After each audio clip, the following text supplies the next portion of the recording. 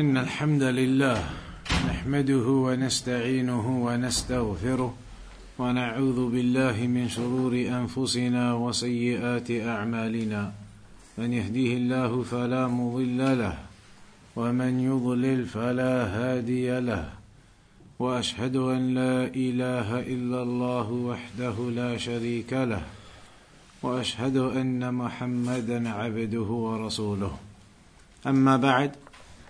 So the last time then we were discussing the chapter regarding the names of the Prophet sallallahu ዐlayhi wa-sallam.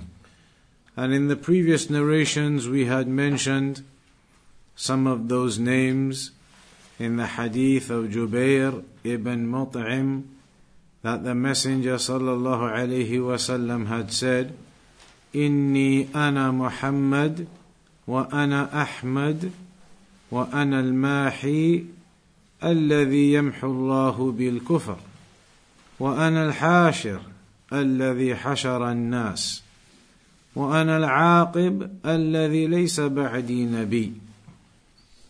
Hadith which is in al-Bukhari and Muslim, that I am Muhammad and Ahmad and Al-Mahi.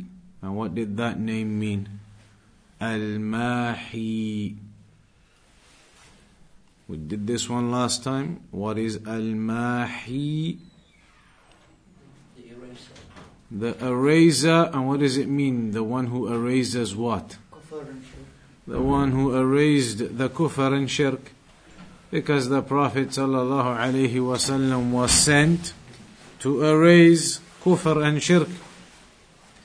Wa ana al-hashir, the one who gathers the people. Wa ana al-aqib. What did al-aqib mean?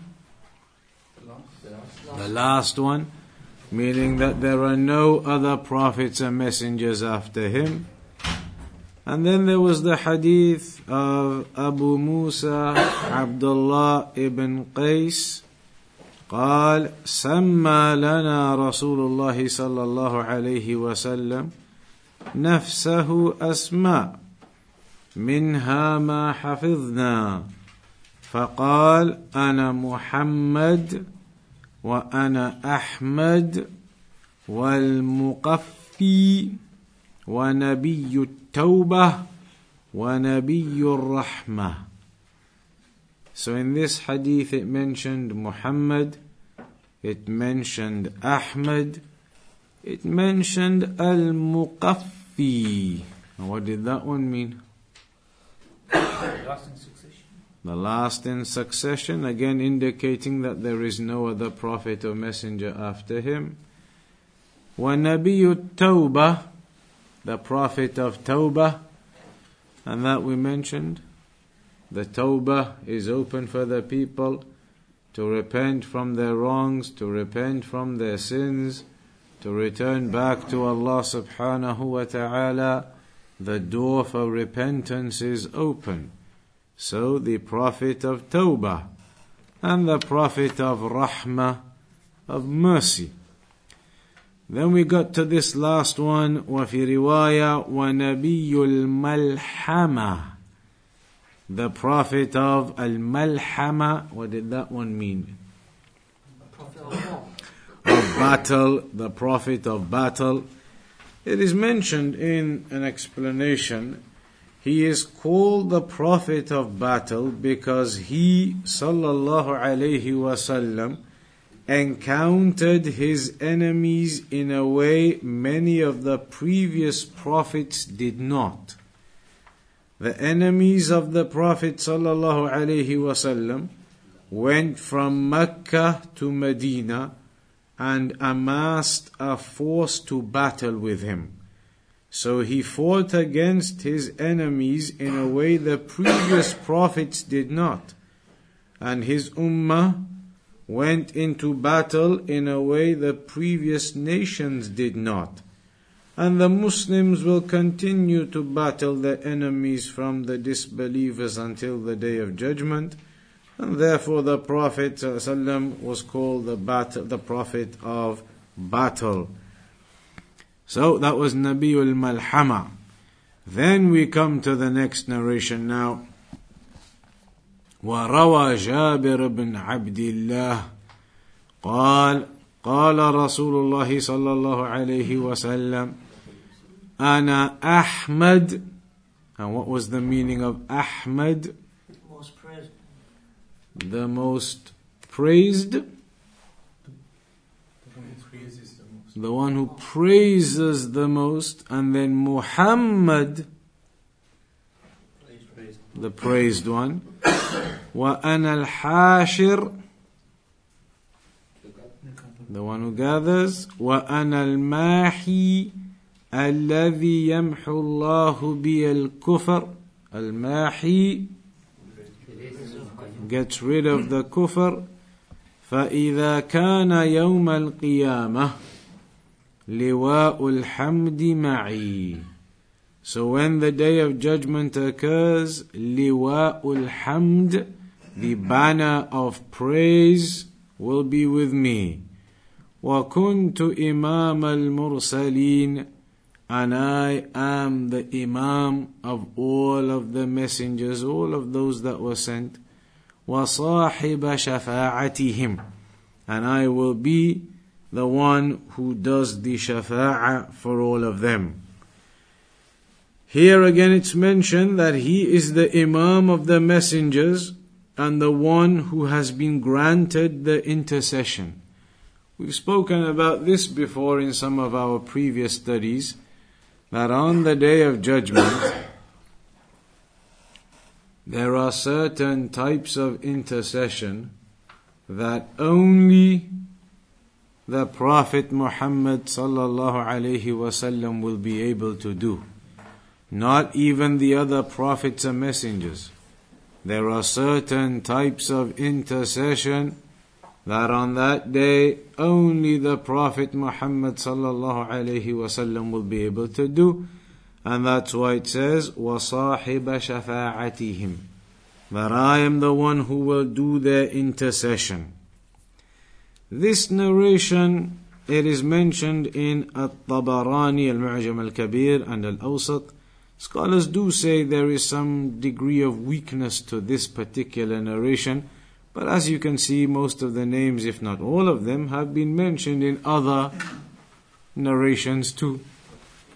So, that narration speaks about being given the flag or the banner of praise on the Day of Judgment. Also, that the Prophet ﷺ will be given the flag of praise in his hand, and all of the creation of Allah the Exalted will be behind him. This is to honor the Prophet ﷺ. Adam and everyone else will be beneath the flag of the Prophet ﷺ on the Day of Judgment. And this is mentioned as another very specific honor for the Prophet ﷺ on that day. Then after that, it's mentioned some of the names that are for the Prophet ﷺ in the Quran itself. There are certain names that the Prophet ﷺ was given in the Quran itself. So for example, in Surah Al-Baqarah, Bashiran wa Nadhira. Bashir and Nadhir. And what do those two mean? Bashir, the bringer of glad tidings, and Nadhir, the one who brings the warnings. The bringer of glad tidings and the bringer of warnings. And that's clear.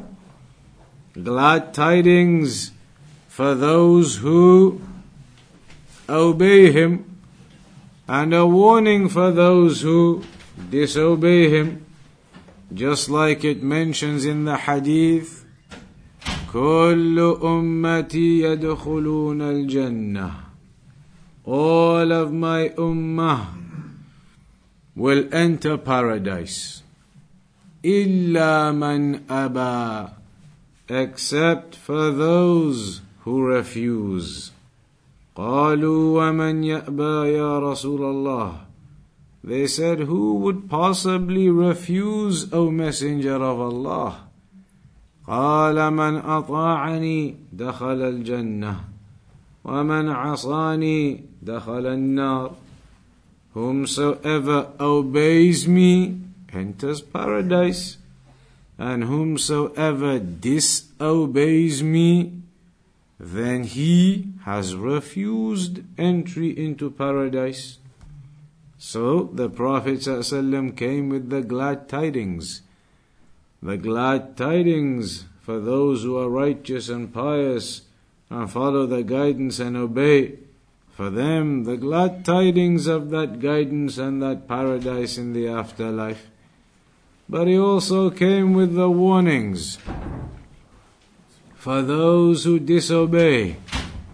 Those who disobey the Prophet ﷺ, then for them is the warning of disobedience, the warning of hellfire for those who refuse to follow the guidance of the Prophet ﷺ. So he came with the glad tidings and he came with the warnings.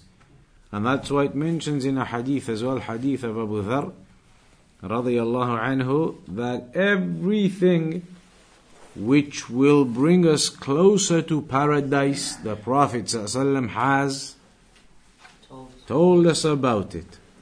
All of that which will bring us closer to paradise, the Prophet ﷺ has informed us and told us about it. And all of that which would take us to hellfire, the Prophet ﷺ has warned us against it. So he has guided us and told us of all of that goodness that would lead us to paradise. And he has warned us against all of that evil which would otherwise lead us to the hellfire.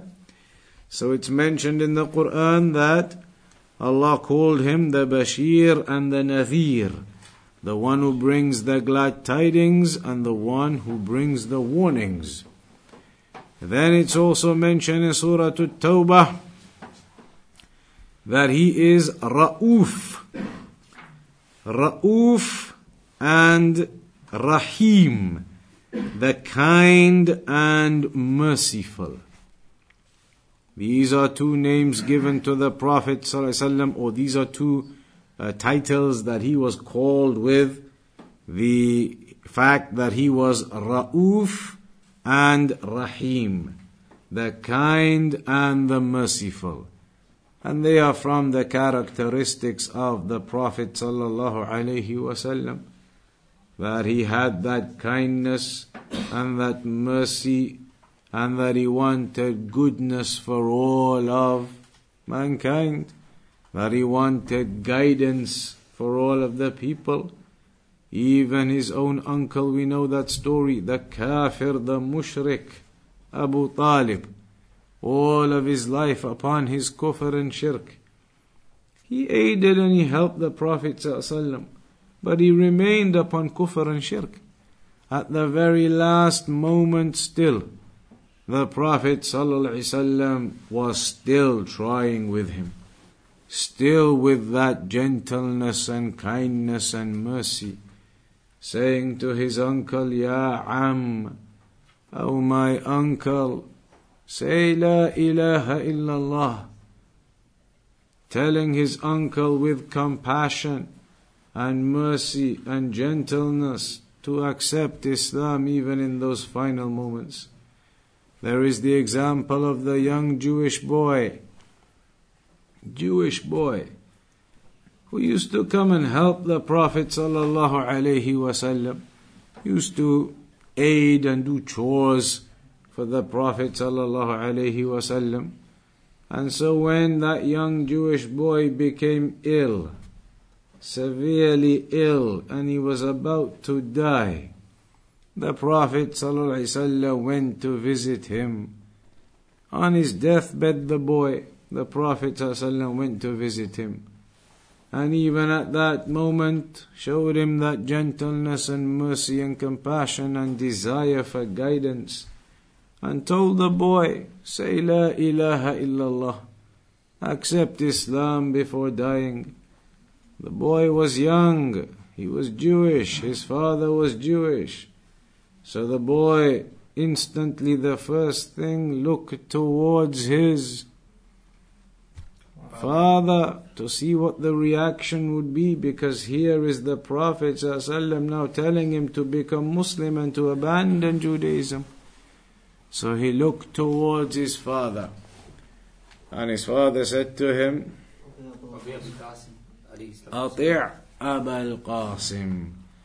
He said to him, obey Abul Qasim, meaning the Prophet ﷺ.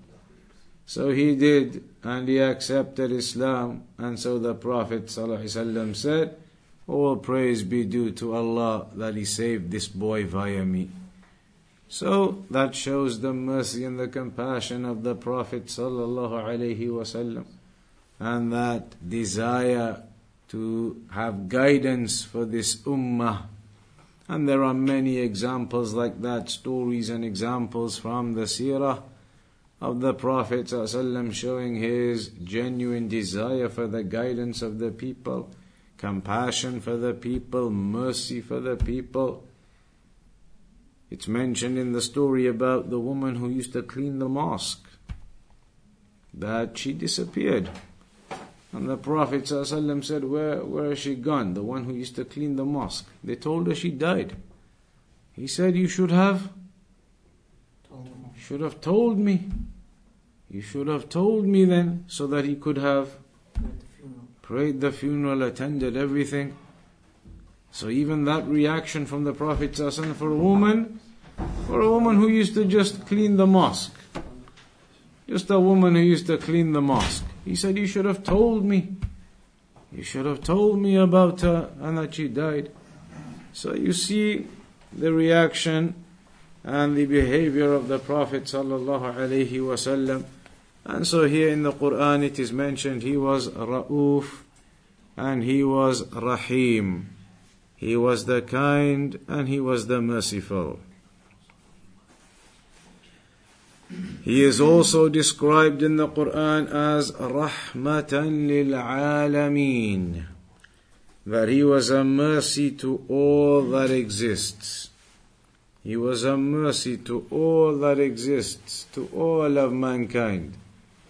A mercy to all of mankind, given that revelation, guidance for all of mankind, guidance for the humans and for the jinn.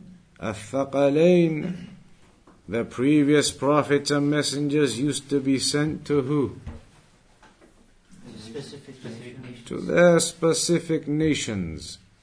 But the Prophet Muhammad ﷺ was sent to all of mankind, all of the humans and the jinn, sent to everyone. Islam is not a religion that was restricted to the Quraysh. It is not a religion that was restricted to the people of Makkah, or to the people of Medina, or to the people of the Arabian Peninsula. A religion, rather, that was for all of mankind. A prophet sent to everyone as a guidance to everyone. So here it mentions as another one of his names, or what he was called in the Quran, Rahmatan lil Alameen, a mercy to all of that which exists. So that is the chapter regarding some of the names and the titles of the Prophet Muhammad sallallahu alaihi wasallam. The name Ahmad, it is also mentioned that a group of people previously were told that a messenger by the name of Ahmad will come. Who was told that? The Jews. They were told, Ahlul Kitab, they were told that there's going to be a messenger by the name of Ahmad who will come. And so indeed he came, Ahmad, Muhammad, from the names of the Prophet ﷺ. But when he came upon a description that they had been given, they refused to accept, from their pride and their arrogance and from their affairs that prevented them from accepting. And they rejected that and they hid that information and that revelation and refused to accept the final messenger. The Jews, they wished that the final messenger would come from their own lineage, yet he came from the other side, from the lineage of the Arabs, not from the lineage of Bani Israel. And so, from their jealousy and envy at this affair, they refused to accept. And as for the Christians, then upon their ignorance as it is, trying to worship Allah without knowledge, and their refusal to accept the truth or understand the reality of the revelation that has come to them, misguided by all of the falsehood that was made up afterwards of the Trinity and all of those affairs. So, they are some of the names of the Prophet ﷺ. After that, then the next chapter is the chapter Faslun Nash'atuhu sallallahu alayhi wa sallam بمكة وخروجه مع عمه أبي طالب إلى الشام وزواجه بخديجة. This is now the chapter regarding the upbringing of the Prophet sallallahu alayhi wasallam. The upbringing of the Prophet sallallahu alayhi wasallam in Makkah, because we know, as we said before, he was born in Makkah. He was born in Makkah, and so he was raised in Makkah. So this chapter will mention a little bit about his upbringing in Makkah. And then also it talks about a trip that he made with his uncle Abu Talib to Sham. And also regarding his marriage to his first wife, who was Khadija radiyallahu anha. So in the chapter it says, وَنَشَأَ رَسُولُ اللَّهِ صَلَّى اللَّهُ عَلَيْهِ وَسَلَّمَ يَتِيمًا يَكْفُلُهُ جَدُّهُ عَبْدُ الْمُطَّلِبِ وَبَعْدَهُ عَمُّهُ أَبُو طَالِبٍ ابن عبد المطلب. This is something which we mentioned before, that the Prophet sallallahu alaihi wasallam, both his parents died whilst he was still very young. His father died, upon the strongest opinion, whilst he was still in the womb of his mother, unborn. And then his mother died then when he was 6, as it mentions in some of the narrations. So he was an orphan. He was an orphan. And an orphan, Islamically, it's somebody who lost his father. Who has lost his father. His father has died before the child has reached the age of puberty. A child whose father dies before the child reaches the age of puberty is an orphan, even if his mother is still alive.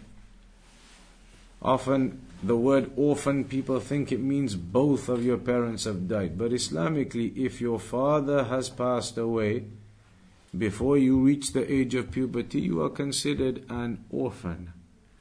But in this case, in fact, both of his parents actually passed away on top of that anyway too, when he was a young child. So he was an orphan.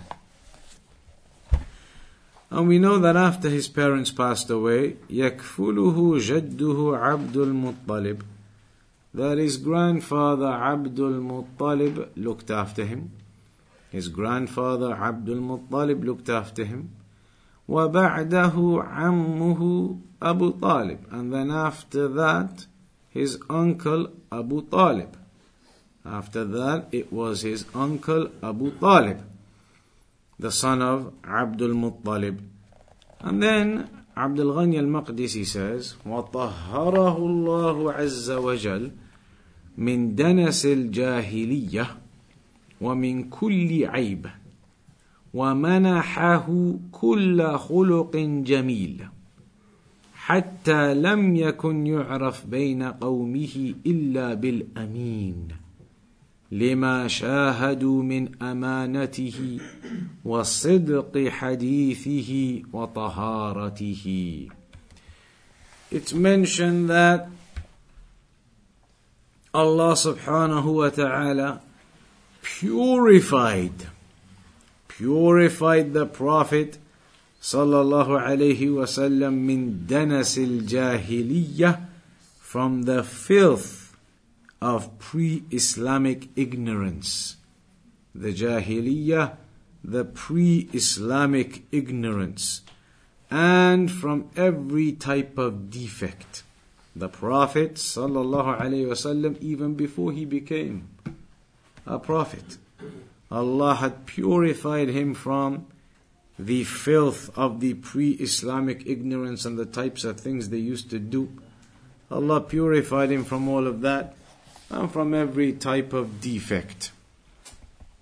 وَمَنَحَهُ كُلَّ خُلُقٍ جَمِيلٍ, and Allah bestowed him, favored him with noble character. Allah gave him nobility in character even before he became a prophet, to the extent that he was known amongst his people. He was known amongst his people as Al-Amin, as the trustworthy one. He was known to be trustworthy, and they used to bear witness to his trustworthiness, his truthful speech, and his purity. All of that before he even became a prophet. All of that from his young age, that he was known to be different from the Quraysh.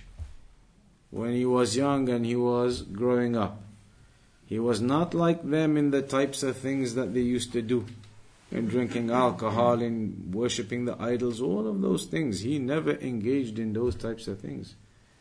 Allah purified him from the characteristics of Jahiliyyah, purified him from the characteristics of those ignorant pre-Islamic practices, and to the extent he was recognized as a person of honor even from those young days, recognized as a trustworthy one by the Quraysh, recognized as a person who can be trusted, as a person who has morality, truthful speech, and purity.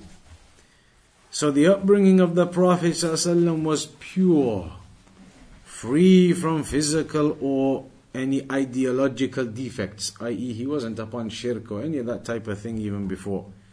Rather, in his essence, he was unaffected by any of those defects.